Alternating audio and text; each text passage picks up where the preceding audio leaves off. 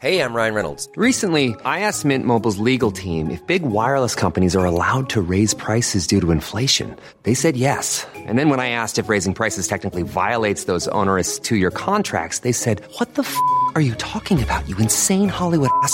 So to recap, we're cutting the price of Mint Unlimited from $30 a month to just $15 a month. Give it a try at mintmobile.com/switch. $45 up front for 3 months plus taxes and fees. Promo rate for new customers for limited time. Unlimited more than 40 gigabytes per month. Slows full terms at mintmobile.com.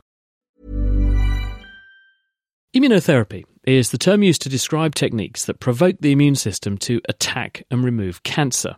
The argument goes that because the immune system is extremely specific in what it targets, and because it has a memory and can learn and improve its action as it goes along, this could be a powerful weapon for fighting malignancies.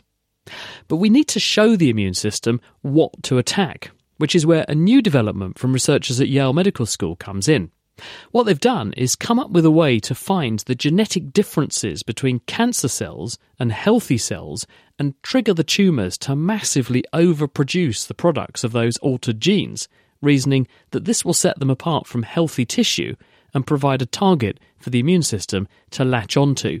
And in animal tests, it seems to work really well. Sidi Chen is the author. Here we have invented a new therapeutic called multiplex activation of endogenous genes as immunotherapy. Why multiplex? Because we are trying to tackle a lot of genes at the same time. And why activation? Because we are turning the genes on to stimulate the immune system so the immune system can wipe out cancer cells. And why endogenous? Because we know cancer cells have a lot of mutations and we want to have the immune system recognizing these endogenous genes in the cancer cells. Is it fair to summarise then by saying your strategy is to say, well, if we can turn on a whole heap of genes in cancers and make them stand out to the immune system is more likely to be interested in that cancer and to wipe out those cells compared to the status quo at the moment where often these cancers fly under the immune radar and they're ignored? Precisely. How do you identify the genes that are mutated? Do you need to go in and get a piece of the cancer and read the genes that are in it to start with then? Precisely. We have performed genome sequencing of the cancer cells and compare that to the normal tissues of the same place. And we can find the differences that are specific to the cancer. Is there not a danger, though, that by souping up so many genes like this, you could actually weaponize the cancer even more? That's a good question. The beauty of this technology is that you can essentially select any set of genes you want. We can only turn on the genes that are potentially not harmful and let them alert the immune system. And therefore, the immune system come in and wipe out the cancer cell. And how do you do that? What's the mechanism for then engaging or upregulating those 1,000+ genes? How do you do that? So this involves two concepts. One is non-replicative viruses that you can deliver into the tumors and turn the genes on. And the second toolkit is actually using gene editing. That you can think of gene editing like a scissor, but instead we're not using a scissor this time. We're using an inactive form of those gene editing tools.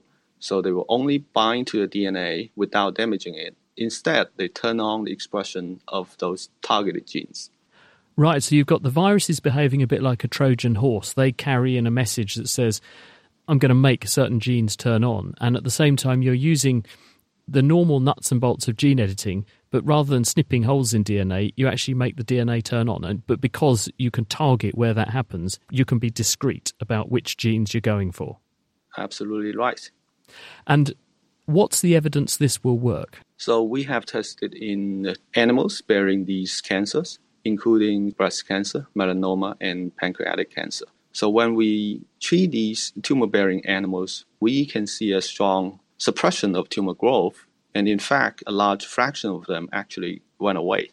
And were these animals with the equivalent of metastatic disease? Because most people who present with a cancer present with cancer that's already begun to spread. And one of the attractions of immune therapy, if you treat disease in one place, the immune system can then go and find the rogue cells wherever they are around the body. So does the same apply here? You're absolutely right. And in fact, when we treat the local tumors, the distant tumor actually also shrank. And is there no danger, if you put these treatments in, could they not go into healthy cells and then mess with healthy cells and either make them cancerous or make them targets for the immune system, so you then develop an autoimmune disease where your immune system turns on you? From the animal studies we have done, we look at several hundred animals to see if that caused any major severe side effects. And in this study, we didn't see major side effects in almost all of these mice. But before we go into clinic, we have to do very rigorous safety studies and all that's needed to go into clinic. Impressive stuff. C.D. Chen there, and his study was published in Nature Immunology.